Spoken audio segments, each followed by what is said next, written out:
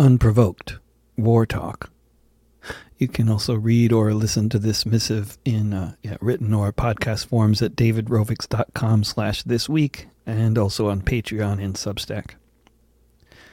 With each new dramatic chapter in the unfolding saga of disaster capitalist rule in the USA, there are those who drink the Kool-Aid. The Kool-Aid of disaster capitalism's horribly distorted vision of history and reality that has people of all walks of life finding they once again seem to have something in common with the billionaires who rule us. Those who are apt to find a way to understand the world that allows for the existence of the exception to the rule. But this time it's different. We're the good guys. I'll just note here that the term disaster capitalism comes from Naomi Klein's book, The Shock Doctrine, which will never go out of date because it's basically a history of the 20th century and the early part of this one. Everyone should read it in order to understand the nature of the stage of capitalist development the U.S. is in these days, which is the most cynical possible form of capitalism, where disasters are manufactured just as the corporate media manufactures the consent to go along with them, that says we must form some kind of a united front with the billionaires in order to deal with this manufactured disaster. And disasters that aren't manufactured can still be used opportunistically to serve the same functions. The disaster capitalist Kool-Aid is not only being imbibed by folks across the USA, but throughout Europe as well. The parts of the world that the Western press likes to call the international community, since they decided the civilized world didn't have as nice a ring to it anymore. Along with so many other fissures in society in recent years, where people stand on the war in Ukraine has become a big one. A number of friends and comrades of mine from the U.S. and Europe have reluctantly concluded that they must now support NATO's position in this conflict. Some of the people who have come to my concerts in Sweden in recent visits support Sweden's entry into NATO. They're not bots on Twitter, though they've inevitably been influenced by such entities, as have we all. They're real people. To add to the realness of it all, they're real people with real Ukrainians in their lives. If they didn't know many Ukrainians before, they do now, especially in Europe to the west of Ukraine, where the millions of Ukrainian refugees mostly live now. It's very easy for many people to find real live Ukrainians who vehemently support the fight against Russian aggression, and it's easy to imagine feeling the same way. The people I know who support the war effort against the Russian military would not say they've reached their conclusions because of emotions, though. They would tend to have a more sensible rationale for what I'm sure for them is a principled position. It's a very flawed position, however, I would argue, for so many reasons, if your goal is something other than the end of life as we know it. I don't know what good it might do for me to make this case, and by doing so perhaps convince a couple folks to reconsider their positions, but I have to try. My main problems with trying to even start making my case are twofold. On the one hand, the people I want to argue with are some of the smartest folks I know, and they're already familiar with the same history and political realities that I am. What facts can I present that will change their minds? And secondly, what camp am I hoping to draw them into? I have no immediate solutions for a problem of this massive historic magnitude, other than when you're in a hole, the first thing to do is to stop digging. There are lots of people dying. A country lies in ruins, and the idea of peace or justice under such circumstances are clearly farcical. But things like justice and victory are what the supporters of the Ukrainian government are calling for. At what cost? Talk about cost is seen as heretical. Only complete dedication to justice and victory seems to be acceptable. It is, after all, the right and moral outcome to this conflict. This is an age of moral outrage if ever there was one. A good moral argument seems to be more persuasive than ever these days. But what about when reality and morality conflict, as they so often do? And what if this conflict means the very real possibility of global nuclear annihilation? I don't want to set up a straw man here, but I know the response. If Russia is allowed to get its way just because it is able to threaten the possibility of nuclear retaliation when attacked, then Russia can get away with anything. This is, indeed, what the doctrine of mutually assured destruction has long been meant to deal with. That if Russia launches a nuclear weapon, the U.S. will completely destroy Russia as a response, while Russia completely destroys the U.S. as a response to that. And what about countries that aren't part of NATO's Mutual Defense Treaty or another such treaty with the U.S.? Those countries aren't covered by this mad insurance program. That's why those countries get to be the battlegrounds for conflict between the great powers of the world, unequally arrayed as they are and have long been. The supporters of U.S. military aid to Ukraine among those who come to my shows in Scandinavia or California are not people who need any history lessons from me about the nature of the U.S. capitalist empire or the intentions of the U.S. ruling class, currently or historically. They know the U.S. invaded Russia after the Russian Revolution.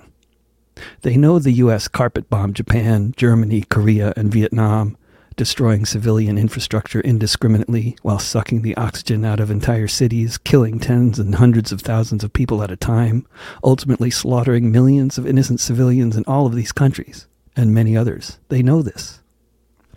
They know, as well, about the few brief years in the 1940s during which the U.S. and the Soviet Union were on the same side of the bloodiest war in the history of humanity, what has become known as World War II.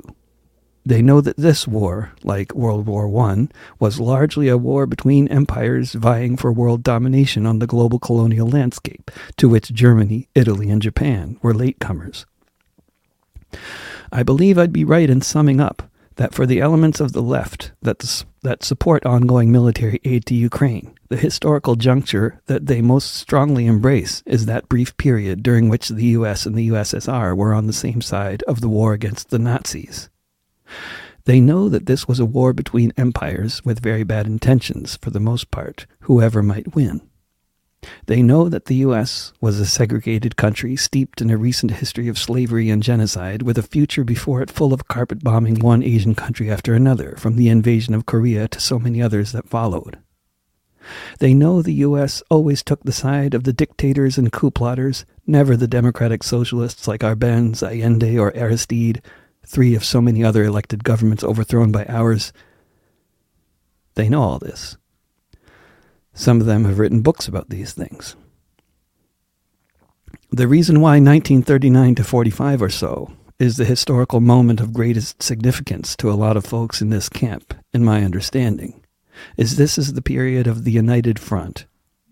The period when the global forces of capitalist empire and the countries that had overthrown capitalism or feudalism and replaced it with some form of socialism united in an epic battle against the forces of fascism and defeated them. It's this spirit of the United Front that those supporting military aid to Ukraine are trying to evoke, and it's this spirit that they are embracing as well. It is certainly a spirit being embraced broadly in what the establishment press refers to in the U.S. as bipartisan. Across Europe as well, support for military aid to Ukraine is a matter of degree among the ruling parties, not one of whether to engage in this path in the first place. But what is the goal of this united front? What is it hoping to achieve? These questions are never answered, because the ultimate possible answers are too terrible to even think about. The willingness to engage in the very idea of military aid to Ukraine is a willingness to consider the possibility of global annihilation, because taking this risk is the right thing to do, even if the circumstances involved may be complex. There also seems to be a widespread willingness to confuse the concepts of justification and provocation with each other. This, I would argue, is a symptom of the age of moral outrage in which we find ourselves, which goes along seamlessly with identity politics and corporate social media algorithms that increasingly strangle global discourse. To justify something is to make a moral argument. Provocation, on the other hand, is more a practical thing than a moral one. If you punch me, that's a provocative action that tends to be seen as justifying a response. If you're punching me because I punched you first, however, my response to your punch, while perhaps justified, is also now becoming a cycle of violence. It may end with victory of one of us over the other, though in the process we may both break each other's teeth and sustain other long-term injuries, and afterwards we may both wish we had found another route aside from physical violence. We may start to resent the people around us who are egging both of us on to throw the next punch. For most people, it's extremely hard to even imagine at what point we might feel sufficiently provoked where we feel like it's a justifiable thing to do something like to start launching deadly missiles at a neighboring country or any other country, let alone getting to the point where we actually give the orders for the bombing to begin. The vast majority of us aren't in a position to make any such decisions, never have been and never will be. But the question of provocation is extremely relevant, setting aside strategic and moral decisions about what types of provocations justify different responses to them. Relevant because provocations are the actions that lead to justifying responses to them. And as to whether the Russian government has been provoked by U.S. and NATO policies since the dissolution of the Soviet Union, there is no doubt whatsoever, unless you're in the business of disinformation or revising history. The very existence of NATO as an organization after the Warsaw Pact dissolved is a provocation, as was the vast expansion of NATO that has taken place over the past 3 decades. A long time ago, both sides in this conflict, which has been manufactured in large part by the military-industrial complex, as Donald Trump just pointed out in his speech on February 21st that has been seen by millions, learned, in the course of narrowly averting global nuclear annihilation, that it was in everyone's interest to avoid direct conflict. Many former war hawks at that point, 6 decades ago, learned the importance of finding a way to coexist with the other nuclear powers in the world, though many proxy wars around the world continued and continue today. Any student of the Cuban Missile Crisis knows that Khrushchev very publicly broadcast, in his speech from the floor of the UN that was televised around the world, that a U.S. naval blockade of the island of Cuba would be considered an act of war by the Soviets, and any action taken by U.S. ships to impede the movement of Soviet ships would be met with retaliation. Everyone involved knew what that meant, launching nuclear missiles under the doctrine of there is no such thing as a second strike. That's why, under the operative doctrine of the time of mutually assured destruction, first strike was the only strike for all sides involved, which is why the only conceivable option was no strike. But the U.S. violated that mutual understanding in international waters near Cuba in 1962. If not for submarine commander Vasily Arkhipov disobeying Khrushchev's orders, the southern half of the United States would have been completely destroyed almost immediately. A secret deal was reached between the U.S. and the USSR after that to remove U.S. nuclear missiles from Turkey in exchange for the Soviets removing their missiles from Cuba, which were already in Cuba, contrary to U.S. intelligence reports at the time. Since then, there's been a policy of deconfliction when it comes to encounters between Soviet or Russian troops and U.S. troops, ships, or planes. Since then, it's been proxy wars, with one side armed by the Russians and the other armed by the U.S. This was the format, from the millions who died in Angola during the Cold War to the Syrian civil war today. But whereas there was at least a fig leaf of neutrality when it came to military aid to those seeking to overthrow the governments of Syria today or Afghanistan in the 1980s, there is no fig leaf present with the massive direct military aid to Ukraine. The fig leaf is gone, the brink being approached by the brinksman closer than ever. The CIA, aided by Norwegian operatives, apparently are responsible for blowing up the Nord Stream pipelines. This is an act of war, and wasn't carried out by proxy forces, according to the impeccably accurate journalism of Seymour Hersh, recently published. When the U.S. and the West backed the faction that took power from the previous government in 2014, during which parts of Kiev looked a lot like Washington, D.C. in January 2021, thus threatening declared Ukrainian neutrality, intelligence documents make clear that the U.S. knew this would be a provocation that would lead to the Russian government justifying the annexation of Crimea, which they did.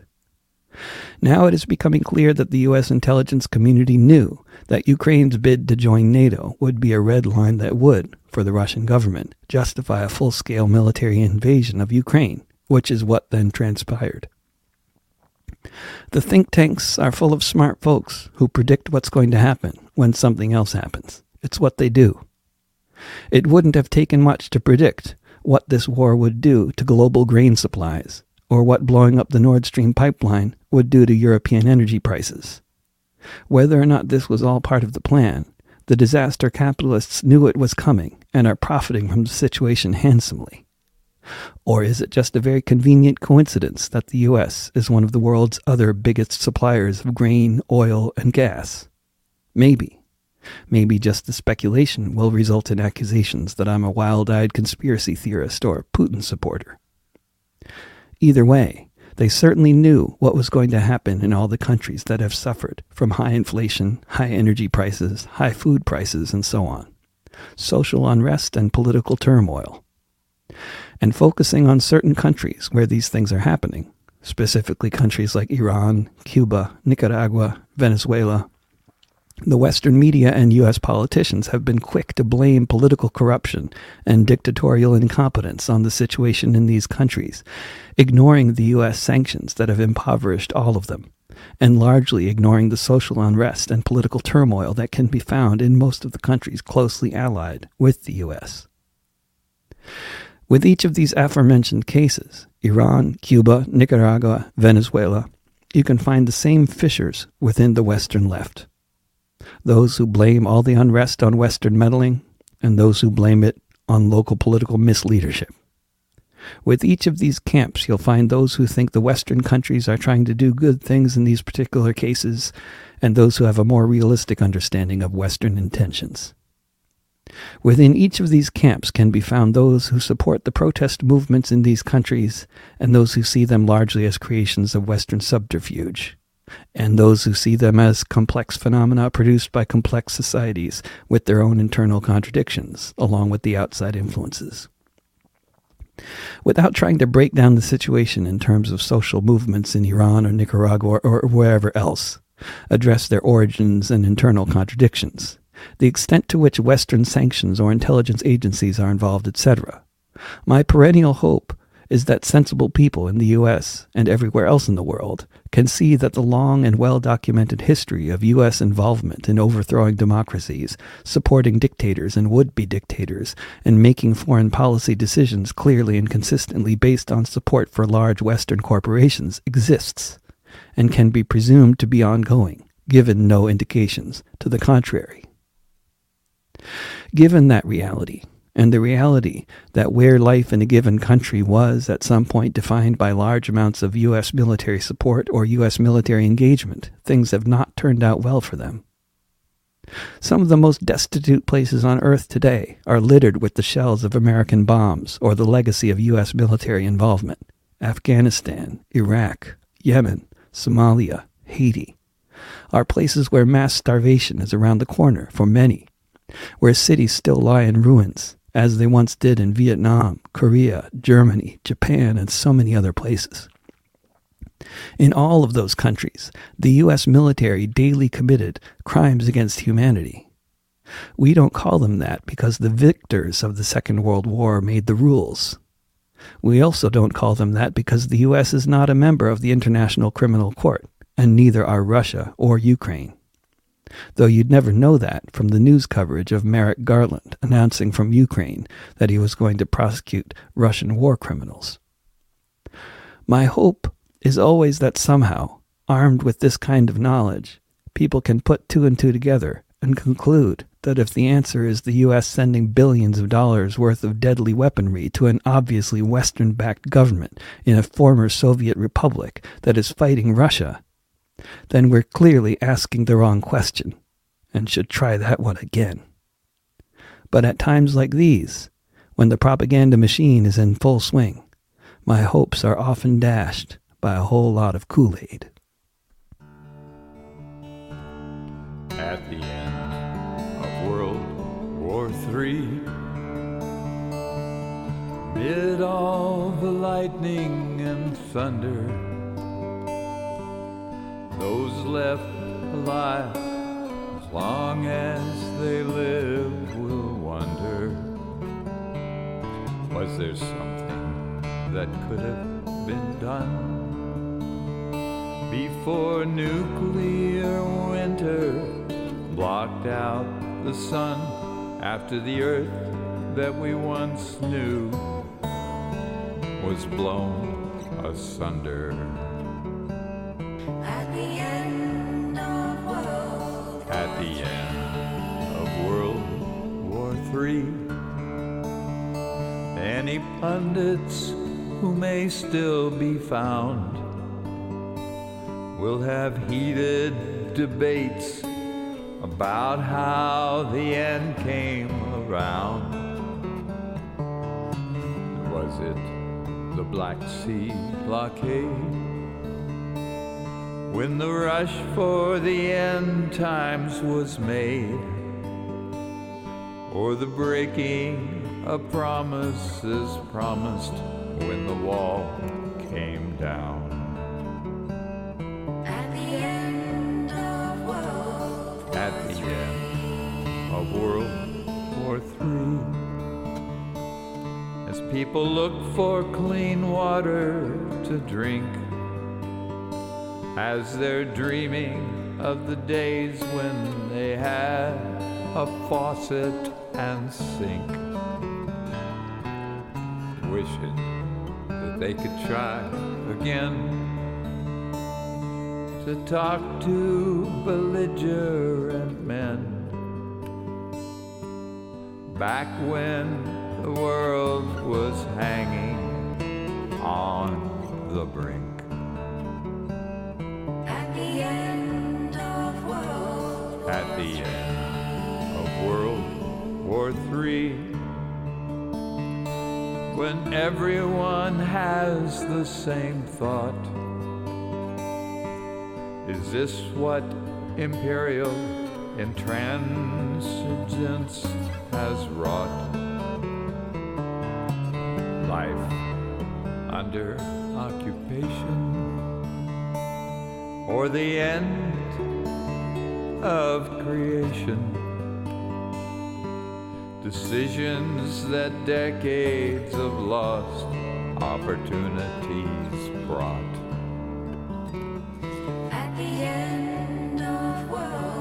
At the end of World War III,